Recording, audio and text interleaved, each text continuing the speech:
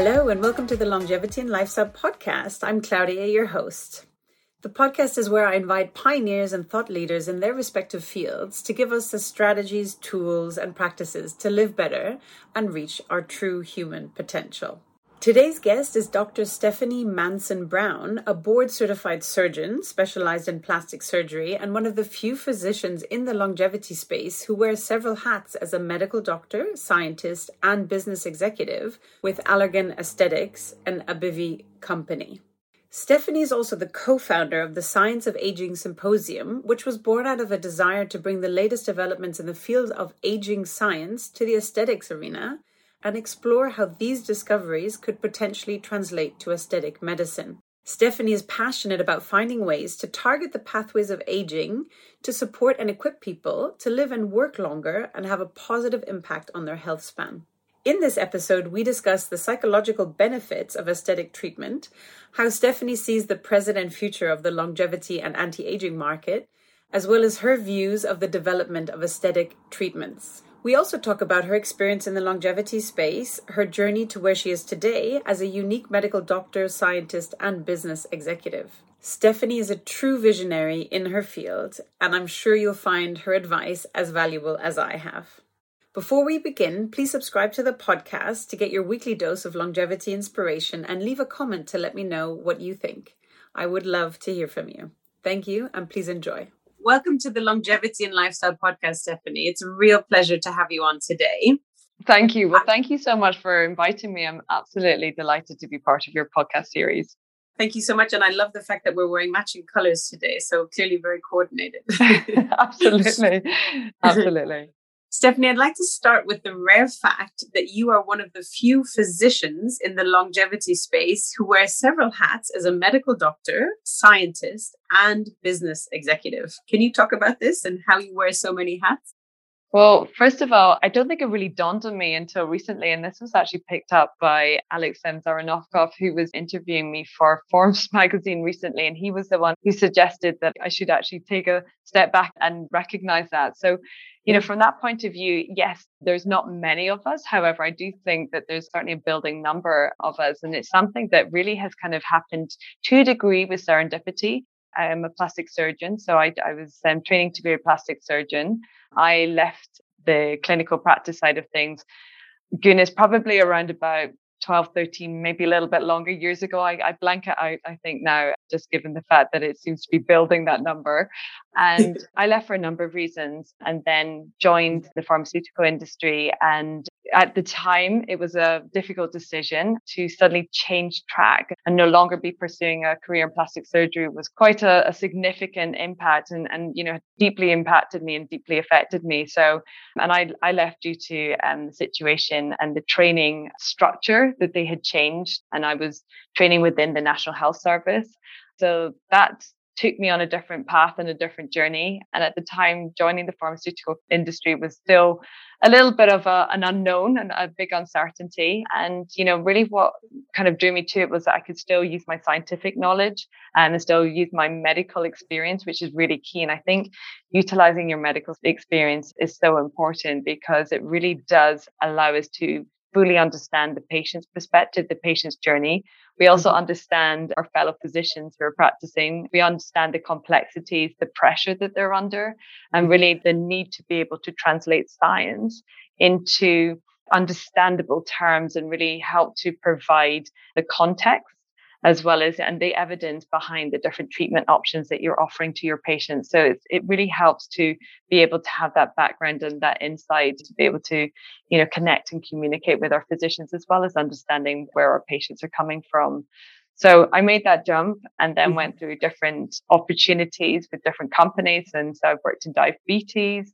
I also worked in hand surgery, actually working on a product for Dupotrons when I was at Pfizer. And then I started with Allergan, which was Allergan at the time. We've now been acquired by AbbVie and joined the aesthetic medicine group, which was something that at the time of leaving plastic surgery, I never thought I'd get the opportunity to go back into an area within industry that really spoke to my experience.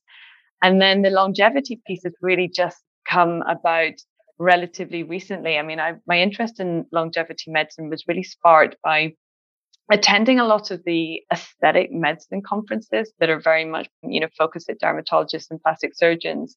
And really for me, there was just, I guess, a lack of really kind of understanding, or a lack of presentations and focus of science looking at the actual mechanisms of the aesthetic progress as it relates to the aging process.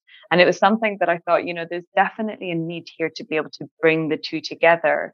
And from that side of things, I started just doing a little bit of background research into longevity medicine, which has been, the aging science research area has been growing quite rapidly in the last 5 years. But, there's been individuals continuing to research this area for decades now. So there was a whole plethora of very intriguing avenues as it relates to understanding better the human biology and the process of aging.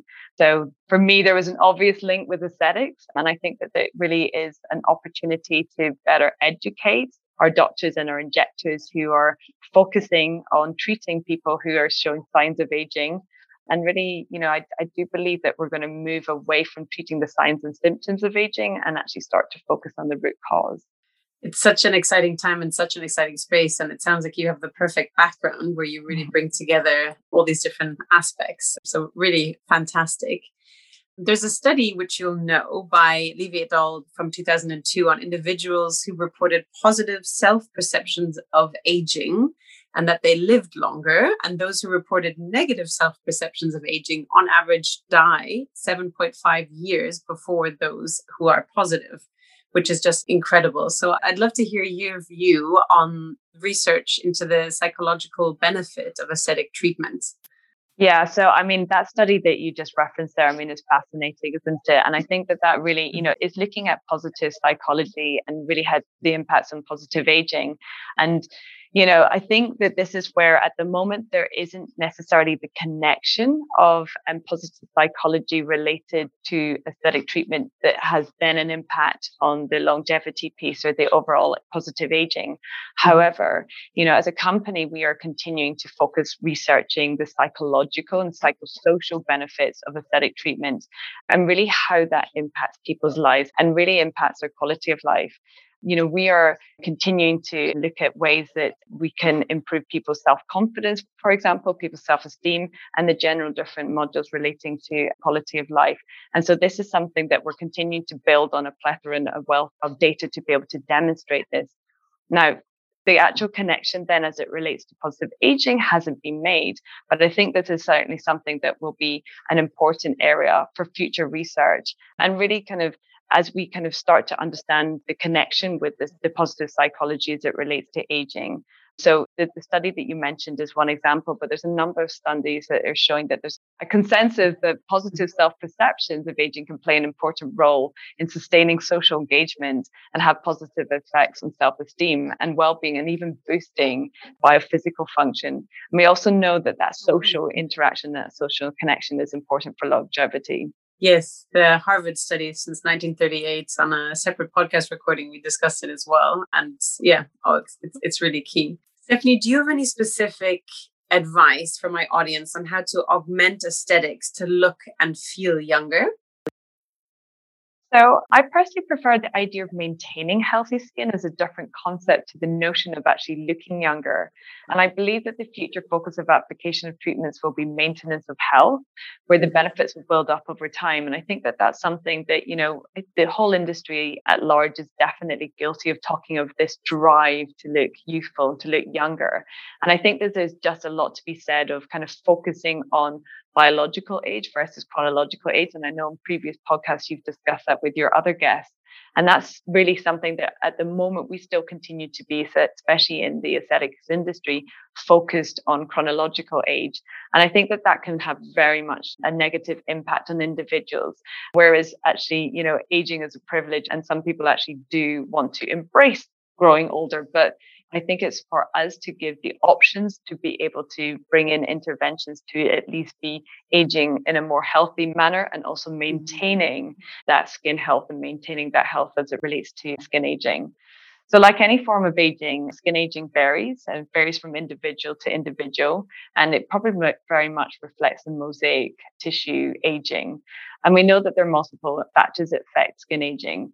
So as skin is the outermost protective layer of the body, it is exposed to both intrinsic, so internal factors, for example, genetic, metabolic, and endocrine factors, as well as extrinsic, so external factors such as ultraviolet UV radiation, environmental pollution, and smoking. So all of those different factors really kind of are, build up and have an influence on the overall aging process as it relates to skin biology.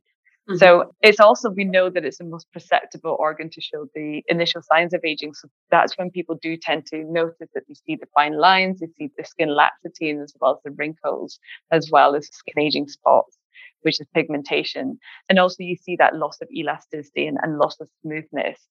So I think, with regards to kind of advice about what we can do, there's several ways to maintain healthy skin. And you can look at them both as the kind of the general approaches for improved health span. And again, you've discussed this on previous podcasts, but, just for your audience, when we talk about health span, we talk about putting the life into our years. And so instead of kind of expanding necessarily lots of years onto the lifespan, it's about ensuring that we've got a healthy life within kind of living into our later decades and improving overall quality of life. And so this, I think, can be also looked at for skin health. So, for example, good quality sleep is one of the key fundamentals. And we know that chronic inadequate and poor quality sleep accelerates intrinsic aging, and poor sleepers have significantly diminished capacity to recover from stress. And we know that there is significantly diminished capacity as it relates to recovering from exogenous stressors, such as epidermal barrier disruption and UV-induced erythema. We also know that potentially blood flow to the skin is strongly promoted by sleep, and that this vasodilation actually may be a way for the body to facilitate the distribution of endogenous defense agents. And, the sleep and I guess your appearance after sleep is important. There was a study conducted by a group in Sweden that looked at restricted sleep and how that can affect facial appearance. And so they actually found that and no surprises, but it actually negatively impacts facial appearance and decreases others' willingness to actually socialize with a sleep restricted person. So I think that's something, certainly kind of hit me. Is I'm really bad at making sure that I have my 8 hours a day or 8 hours within 24 hours. Yeah. So it kind of was something that really struck me. And we know that social engagement is a really important factor for promoting longevity as well. So all of this just very much interplays. And so we cannot ignore this body of evidence to see that good quality of sleep actually impacts good health generally, but it also impacts longevity and it impacts your skin health as well. That's super important. And I'd love to ask you a question on that, because I've also discovered, I spent my teens and 20s thinking, on 3 hours of sleep, I can still be a rock star the next day. No problem. I've got tons of energy. And sadly, those days have come to an end. So I do definitely notice that I haven't got enough sleep.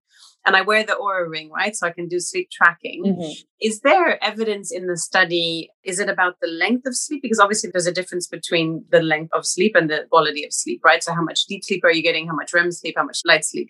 Have they broken down the study to understand you actually should get so and so many hours of, let's say, deep sleep, which is more restorative, versus REM? Have they looked at those metrics as well? So not that I know of, not to actually link it to skin health and skin biology. Okay. So this was more kind of looking at some of the kind of the underpinning mechanisms of and the reduced sleep as it relates to not having that ability and the capacity to be able to combat and repair following stress. However, I think that's a great study. And I know that the study of sleep and the impact of sleep is a huge, big area that's really gaining traction and really being able to understand the fundamentals from that perspective. So I think that would be really interesting to link that to skin health and skin biology. So it's a great question. And I think that's something that definitely should open up for further research. Yeah, you guys can maybe pair with Oura or something like that and see if you want better skin health, you have to make sure you get your 2.5, 3 hours, depending on your age, of deep sleep and more restorative sleep. And how do you hack that as well? So Absolutely. Let me know if you need any participants for a trial. I'll join you. Absolutely.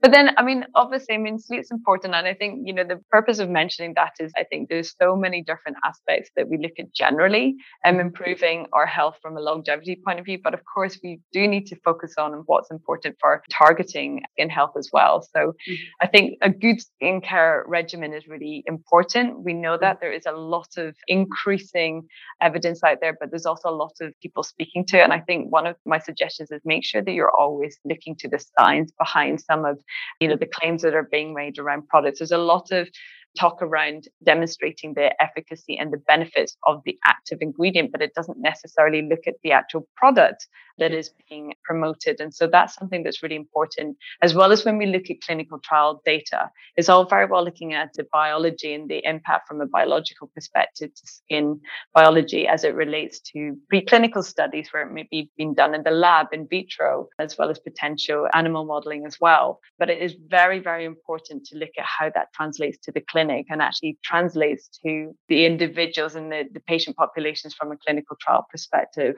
So kind of looking at the principles with regards to skincare regimen. And so there's some basic principles that apply to all ages, but obviously as you get older, your needs will change as your aging process takes impact on your skin.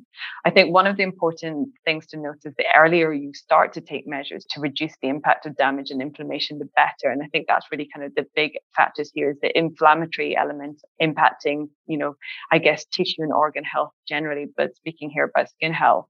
There's been a lot of discussion around protecting against ultraviolet radiation, UVA and UVB. So therefore, it's now common knowledge that it is of good practice to be using a high broad spectrum sunscreen from an SPF 30 or above daily. And that's critical. And you need to remember to keep reapplying it as well. I think that there's a kind of a misconception that once you put it on in the morning and then actually you've started for the day, that is not true. There's a term that I've seen quite a lot posted on dermatologists Instagram posts, for example, but the best way to have great looking skin in your 50s and 60s and beyond is to apply sunscreen in your 20s. I think that that's a good mantra to apply. There's reasons for this. I mean, we know that UVA radiation from sunlight causes a reduction in collagen content and a breakdown of the elastin fibers. So this leads to kind of a wasting away the extracellular matrix. And this is an essential part of your skin architecture because the extracellular matrix actually provides the mechanical support for tissues and is involved in the growth mechanism, regenerative and in healing processes. So it's very important to protect that. Mm-hmm. And then UVB radiation further causes elastic fiber breakdown as well, causing the skin to sag. And UV radiation also causes mitochondrial DNA damage and oxidative stress, which then leads to photoaging. So very important to be looking at how we can protect ourselves against UV radiation. Mm-hmm. But then topical application of sunscreens doesn't offer complete protection against UV damage. And we know that antioxidants can play a major role in the prevention and also therapy of UV skin aging. So antioxidants, and again, there's a lot of information out there about antioxidants, but they neutralize the free radicals and thus can help to inhibit inflammation and offer protection against photo damage. And so some of the better known antioxidants that are used in skincare are, for example, vitamin C and B3 vitamin, which is niacinamide, I can say there. And the skin is the primary interface between our body and the external environment. So therefore, you also need to be looking at protecting the physiological barrier and, making sure that it is hydrated. So one of our speakers at the Science of Aging symposium a couple of years ago, Dr. Balaki, he actually talked about the fact that the pollution can cause a lot of damage to our skin. So the exposure of the skin to air pollutants alters the function of epidermal proteins and damages lipids and DNA. And that can also lead to an array of different skin disorders. So therefore, we do need to be looking at how we can be protecting the skin barrier. Mm-hmm. So, and that's really looking at hydrating serums and moisturizers is really act like an extra barrier in the skin, stopping water and content from escaping. So all these three factors are really important for us to be kind of taking into account to help protect the skin from damage. Great advice. I think, there's so much information out there. And as you said as well, it's always looking at the science behind things. What is your daily skincare routine? Sure, a lot of my listeners would be interested.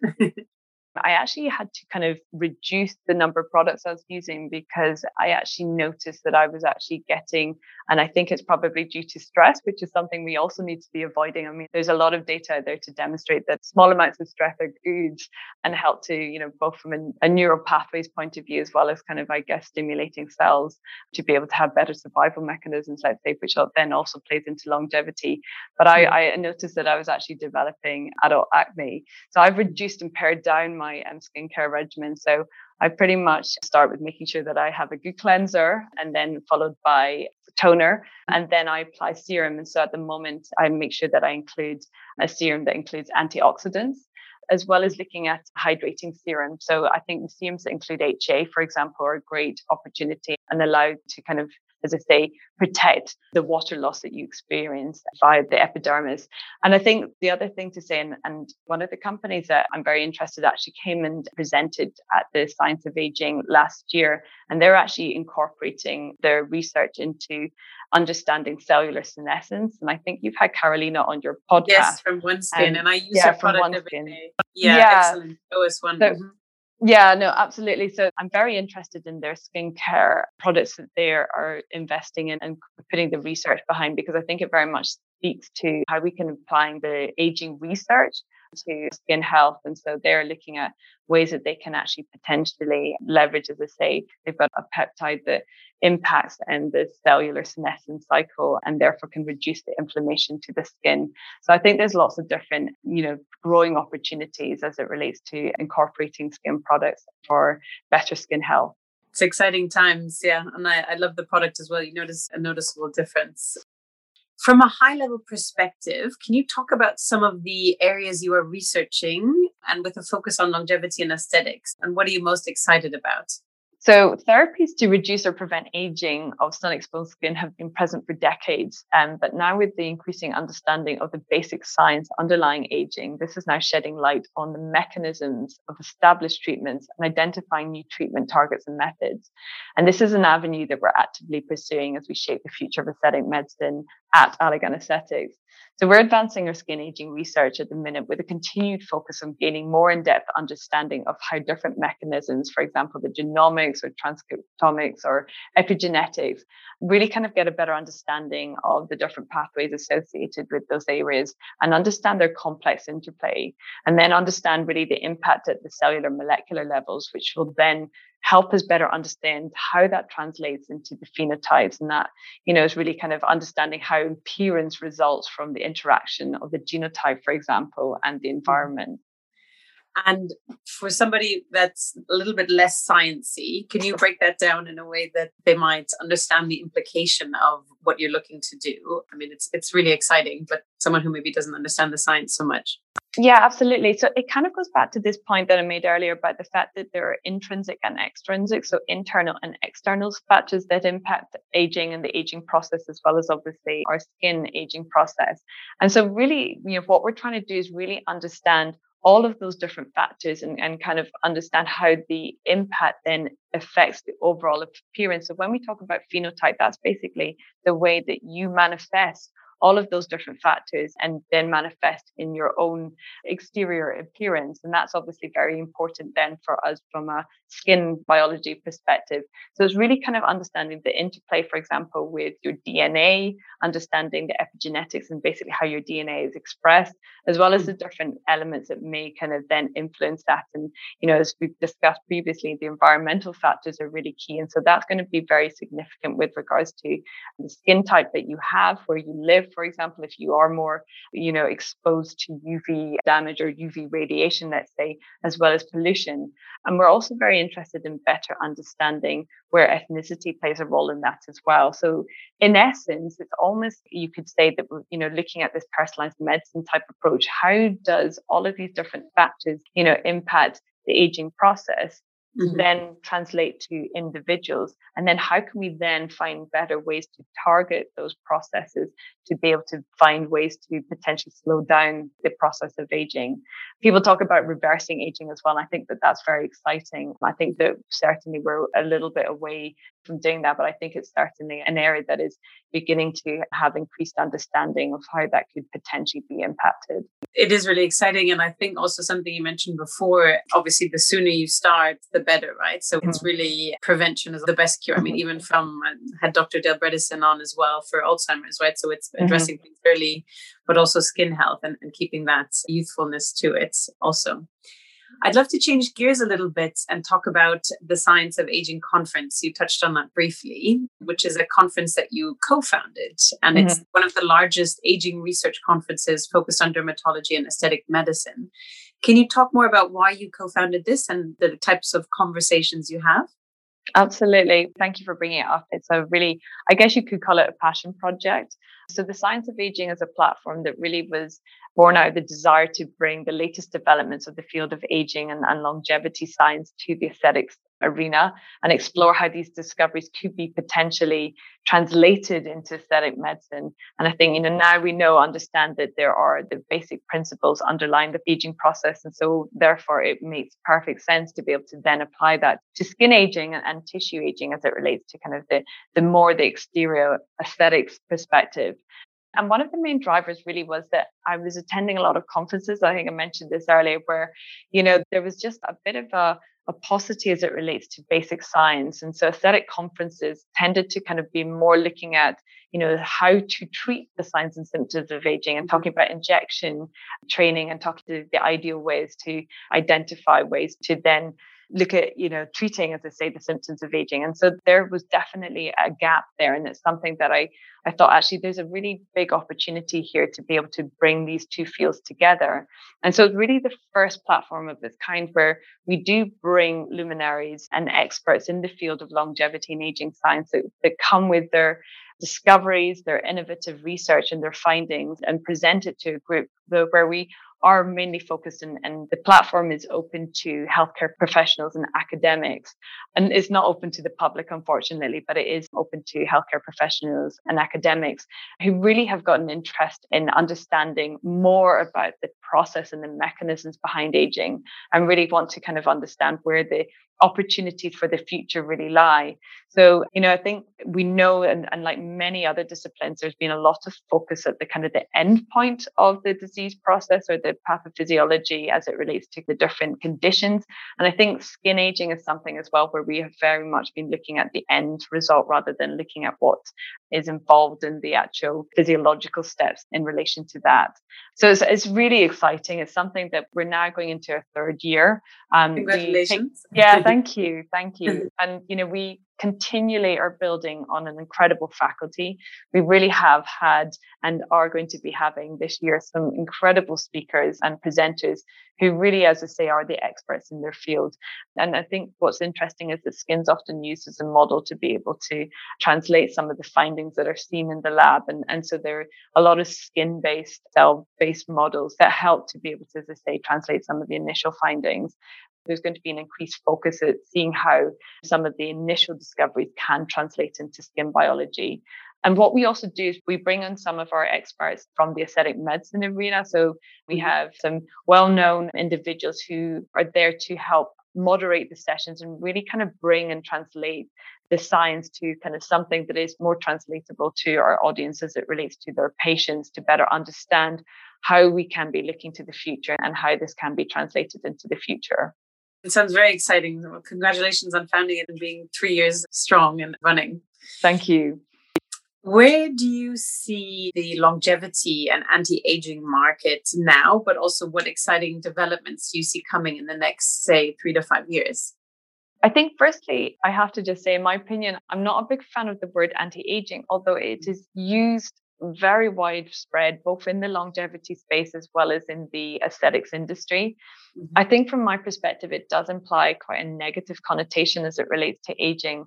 And I think we should be looking, and as I mentioned earlier, about maintaining healthy status holistically and finding ways to support the healthy aging. I think, we certainly can see aging as being a privilege. And I think it's something that, there's more and more people wanting to actually be recognized and see aging as something that is not to be feared. And I think also that there's so much that you can see, or I guess, put around the positive aspect of aging and its experience, its wisdom. It's about, looking at every day as an opportunity to expand your learning.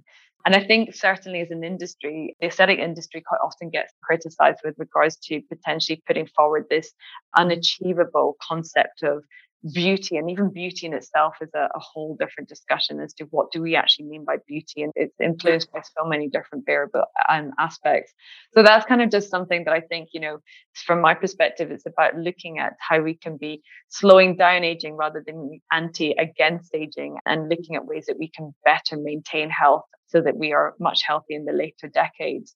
And I think longevity medicine is the future. I mean, we've seen so many, and there's lots of statistics out there really kind of to be able to express that. I mean, we know that in the mainstay populations in the world are getting older. In 2020, the global population aged 60 years and over was just over 1 billion people, and which represents 13.5% of the world's population of 7.8 billion. And that number is 2.5 times greater than it was in 1980. So I think, Incredible. this projection is kind of this expansion. And I think, the number who are going to be over 60 or being 60 and over is going to reach nearly 2.1 billion by 2050. That's what the numbers are predicting. So it's a complex area. I think there's something that we definitely need to be addressing. We need to be addressing it proactively. And I think, that's why we have great podcasts like yours to really kind of highlight and bring awareness to it and really demonstrate that there's measures that individuals can be taking, as well as looking at some of the research that's taking place to identify different avenues as it can relate to, as you mentioned, Alzheimer's disease, and hopefully making that a thing of the past. And I think, ultimately understanding the aging process and the inflammation associated with aging. To be honest, there's so many different things to be excited about. And from my point of view, I guess from a skin aging research point of view, I think there's definitely, I've noticed a growth of startup companies starting to look in this area, for example. And I think that there's lots of opportunities that are coming through different groups. Last year, we had OneSkin come onto the science of aging, and Alessandra Zanori, she is the science officer. She came on and presented their initial data. They're a group of 4 female scientists, and they've identified a peptide that suggests that it could reduce the accumulation of DNA damage and then prevent cellular senescence. And senescence is really kind of the process where the cells they go into this phase where they are almost in essence asleep, and they stop dividing. And that can then have an impact and cause inflammation. And so their topical product is very interesting. And they've certainly been starting to translate what they've found in the lab into clinical data. And certainly the early clinical data is very interesting in that fact that it looks like perhaps that their product actually improves skin smoothness and also can have an impact in reducing fine lines. So I think what they're doing at the minute is very interesting. And I think the whole area of senescence has got a lot of interest. I mean, there's been an explosion of companies looking at senescence and senolytics. And just on that note, there's another group that's been led by Professor Lorna Harries, and she's again been one of our faculty members on the science of aging. And she and her team are looking at the dysregulation of RNA processing and how that impacts cellular senescence. And so she and her team have set up a spin-off from Exeter University called Senisca. And they are looking at how they can target the RNA dysregulation and look at how they can potentially restore aging cells using small molecules or genetic interventions, which then can influence the phenotype, but as it relates to the senescent phenotypes. And so there's a lot of very exciting things from a skin aging perspective. But there's also a lot happening on the technology side. I mean, AI is really being brought in, and there's a lot of companies looking at how they can leverage AI to be able to help support understanding some of the determinants of health and looking at how the environment influences our genes and yielding new insights and eventual solutions into achieving a healthier longevity or looking at health span. Mm-hmm.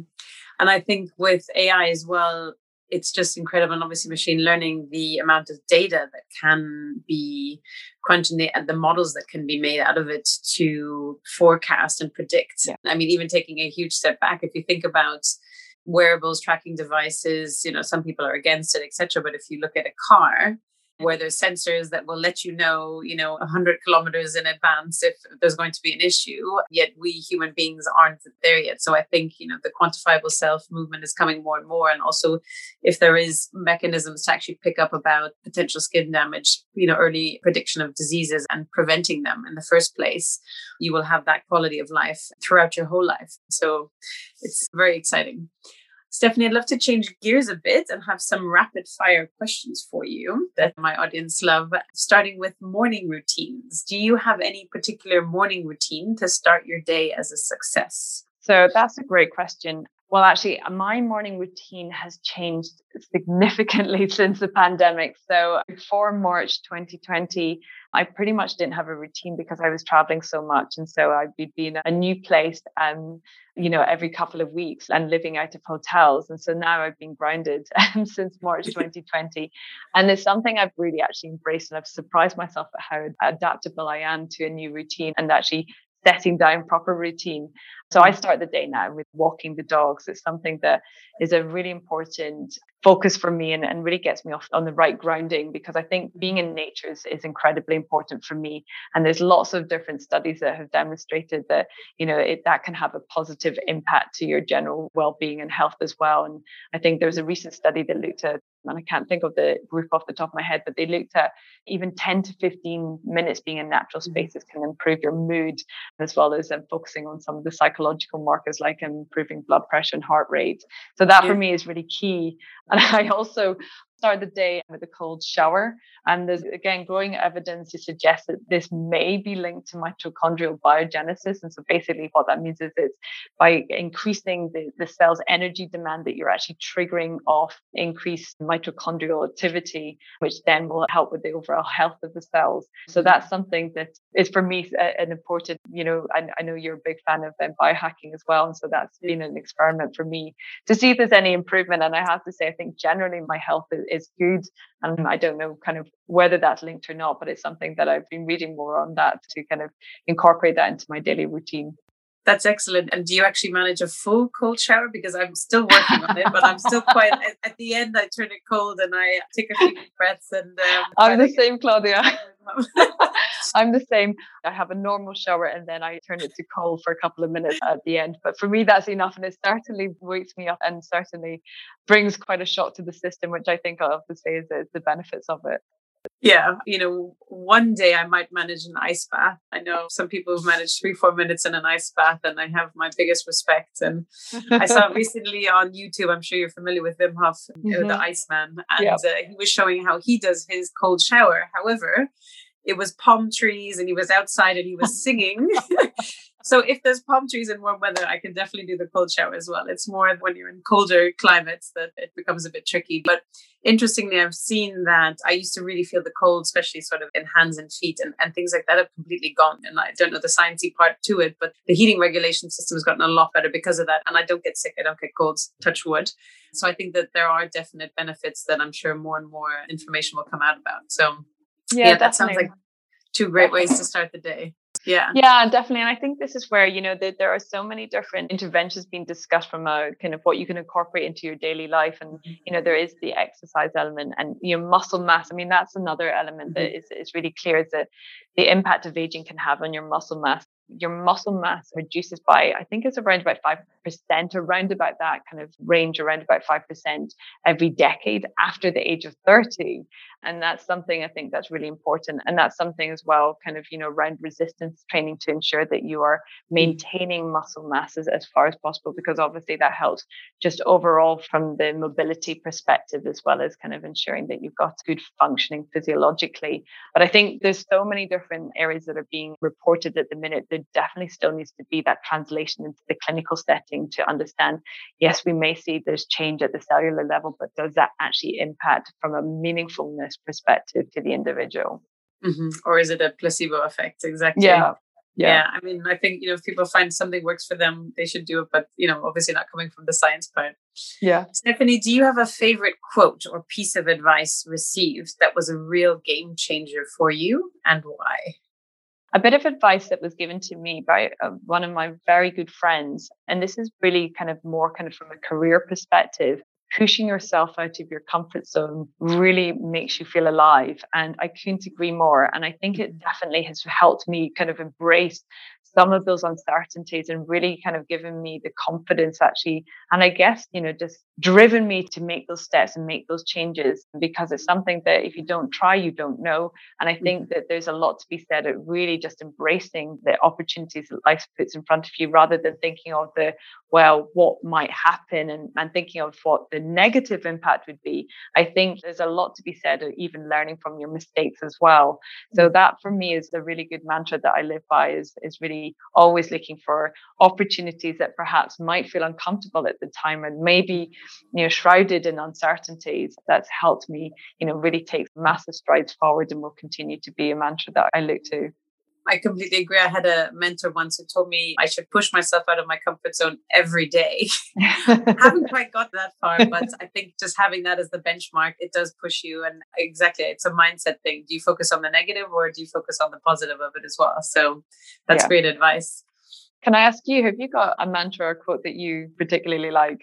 Ah, gosh, I think that there's a few different ones, starting with Carpe Diem, right? So Yeah. just thinking every new day is a great way to start, Yeah. to also pushing yourself outside of your comfort zone. I think that kind of reflects back on it's better to have tried and lost than never to have tried at all. Yeah. And I guess some things that I'm pondering as well is, the speed of recovery, because if you don't try, and, I've got kids as well, and I have a 7-year-old who's a perfectionist who try to show her that it's okay to make mistakes. And, I have to practice what I preach as well. And you learn from them. So it makes you kind of reflect on yourself as well. So good question. I think that I love that.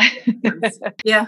And to be kind to yourself, right? I used to be such a perfectionist as well. And it's okay. And we're human, and kind of just shake it off like animals do, right? And then you pick yourself up again and move on. So I think it makes life much more interesting and exciting. So thanks for the question. I love that. Yeah, no, definitely. I completely agree with you. Over the last 5 years, and obviously we've had COVID, so I'm sure there's going to be some changes, but what new belief, behavior, or habit has most improved your life? Wow. And that's a good question. I think the connectivity piece is really key. I think I have got a tendency to be workaholic, and I do quite often get very wrapped up in what I'm doing and focused and, really spend a lot of time and energy into my job, into my team. And I think it's important still for my team. And that's something that we've been looking at ways how we can better connect now that we're, not in the opportunity to be seeing each other on a regular basis. I mean, I'm actually based in the UK, and the majority of my team are based in the US on the West Coast, in California, both South California and North California. But we've actually now got a team in Israel as well. And we've got individuals scattered across the US as well as in the UK. So it's something that actually, in essence, this ability to connect virtually has actually been a really big opportunity for us. And it's something that's been a really big focus as well, is to make sure that we are almost making a bigger effort from a connection point of view. And really, I think isolation is key. And we know that there's a lot of negative impacts of isolation on mental wellness, and most likely translates into being physically unwell as well. So I think, the connectivity is something that has really been a change and a really big focus on that. And it's not just from a work perspective, but it's also making sure that I spend time with my loved ones as well. And although I'm not traveling around, I'm spending a lot of time at home, which has actually had huge, big benefits just to really reconnect and, have that human contact. I completely agree as well. The power of connection, especially I think, in the world of technology and devices where you can send a WhatsApp message in a few short words, actually taking time to physically sit with somebody. And you talk more about being in nature. And I think it's kind of, that energy you get with connecting with somebody. And as nice as it is to see them on Zoom and on screens, to actually have that face-to-face time, it's just super important from a personal and also, professional perspective. You have a different level of connection as well. So that's a really good point. Thank you for raising that. Stephanie, thinking of the word successful, who is the first person who comes to mind and why? Wow, that is a great question. I think, to be honest, there's a whole number of, I guess, individuals who come into mind for me. And I've actually been thinking about successful. How do you actually define success? And I find that actually sometimes quite challenging, because there's different aspects that come into play. And I think, those who've managed to be able to find a good balance as it relates to work life as well as home life, and be able to kind of find satisfaction in that. I've got a couple of very good friends that have managed to do that, and who won't be quite so relevant for this podcast or be recognizable. No problem. But have really kind of, made a huge concerted effort to ensure that they are still focusing on what needs to be done from a work perspective, but really kind of, like you said, embracing every day and ensuring that, that they're spending time with their loved ones as well as getting out and about. And so from that point of view, that to me really defines success. I think when it comes to the aspect of success as it relates to, I guess, the working environment, I would say for me, a lot of the successful people that come to mind are the people that actually are the luminaries and experts in the longevity space. I mean, they are the ones who really, they're continuing to pursue success and then pursue kind of advancing the knowledge here. But I think also who've really been, making huge, big inroads in ensuring the awareness is brought to the area, and that they are translating it out there to general knowledge and to help, everybody start to think about how they can access interventions to be able to help better equip them for later decades. I mean, there's a whole list. Who are of your people. favorites? I almost would If say, you had to name a few. have a look at the agenda for our previous Science of Aging symposia as well as this year. I mean, pretty much all of those individuals who've come on and presented or been moderators to me are very successful individuals and people who I respect highly. I've mentioned Lorna Harries at Exeter University. She's such an inspiration. The energy that she brings and, the research that her team are continuing to develop is fascinating. But I think, she's just a very considerate, compassionate individual as well. Also, we've had Tina Woods, and Tina Woods is a social entrepreneur and is doing a lot of incredible work, certainly in the UK, of interacting with the UK government and leaders in the fields of business, industry, policy making, as well as the healthcare environment to really kind of try and drive to her mission is to support UK population to be living longer from a healthier perspective. So actually, she's focused on health span. We've had Susan Bailey, who's a NASA scientist, and she presented on telomere and the impact of telomere attrition on longevity. This year, we have got David Sinclair, who is a big name in the longevity space. He's going to be coming and presenting on why we age and why we don't have to, which is the focus of his book. We've also got Dr. Judy Campisi, who's a big name in the senescence space, and Dr. James Kirkland. I could just sit and list off the names. And so I don't want to kind of necessarily be seen to be picking out individuals there's so many sit amongst a kind of a whole kind of group of really inspiring and brilliant people.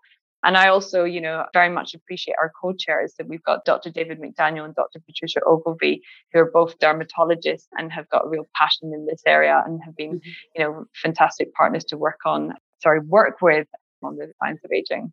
So exciting. Yeah. And so many luminaries that you've mentioned as well, and yourself included. Thank you. Thank you.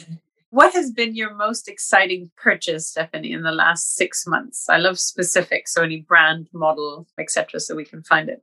Again, a great question. I think sort of thinking about it, there's lots of different things, I guess. Not necessarily maybe related to the longevity space. I mean, I guess it's a bit of a coincidence. Yesterday, I put in an order for my skincare regimen that we mentioned earlier. And I'm kind of conscious about not necessarily naming companies here, but I did stock up on my serums and my antioxidant serums, as well as good cleanser and toner, and also sunscreen. We talked about the importance of sunscreen. So that's something, and it does make me excited. I have to say, I love working in aesthetics and I love skin products and I love just the whole process of having that discussion. I mean, I always would recommend to your listeners that they speak to a well-qualified provider of information. And I actually go and see a doctor, and her background is cosmetic surgery. And I also have consulted with dermatologists. And so, for me, that's a really great experience of discussing that and also getting aesthetic treatments, because I'm a big proponent of aesthetic treatments. So I guess that's also been a purchase of getting my aesthetic treatments that I very much enjoy. And it's very important for me to be maintaining my aesthetic health. In terms of sunscreen, I would love your opinion, because there's obviously lots that are not so healthy. What are things that people should look out for when deciding on a good quality sunscreen to use, particularly for the face and the back of the hands? Yeah, absolutely. Well, I have to say, this is an area that, the experts certainly within our company sit in our skincare division. And I think, what I would always be suggesting is to see that you get the protection from UVA and UVB. I think as well, the more evidence that they've generated to be able to back up the claims that they put forward with regards to kind of the protection that they provide is very important. Stephanie, where can people learn more about what you are up to? Maybe social media, websites, and what would you like to share with people? So I'm on both Instagram and LinkedIn, and I'm under the name Dr. Stephanie Manson Brown, and my Instagram is Dr. S. Manson Brown. That's my handle. We also have got social media channels for the Science of Aging. I do need to just note that the channels are a closed community, both on the Instagram and LinkedIn for Science of Aging, and so that they're only open to healthcare professionals and academics.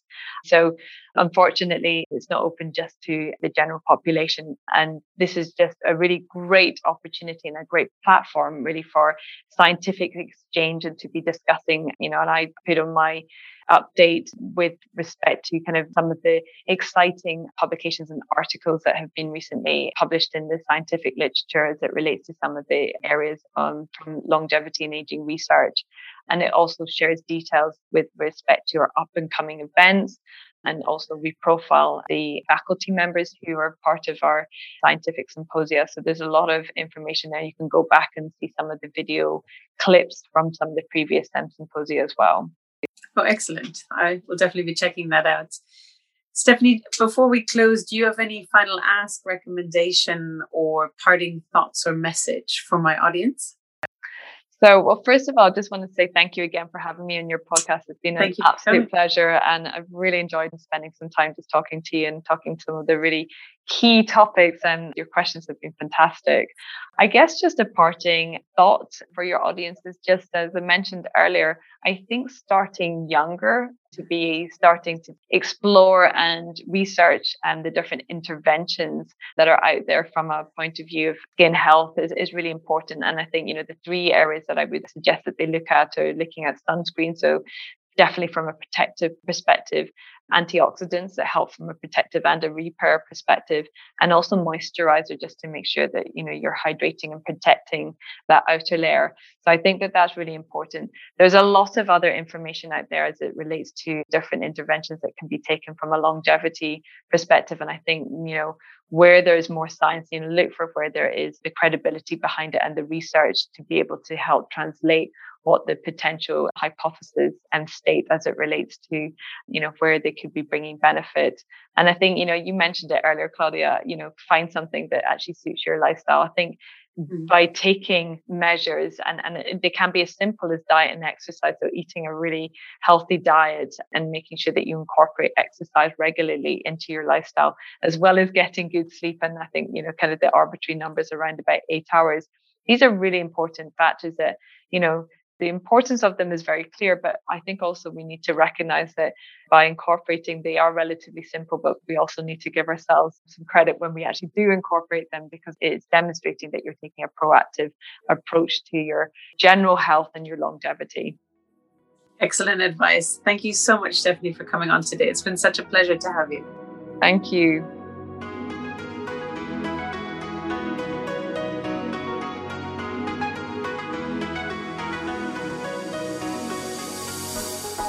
Hi everyone, this is Claudia again. Before you take off, thank you so much for listening to the podcast today. I hope you learned as many valuable insights on living better for longevity as I did. I'd love you to join our longevity tribe so we can learn and grow together, as well as hear your feedback. So please subscribe to the podcast and leave a review to let me know what you thought. Thanks so much and take care.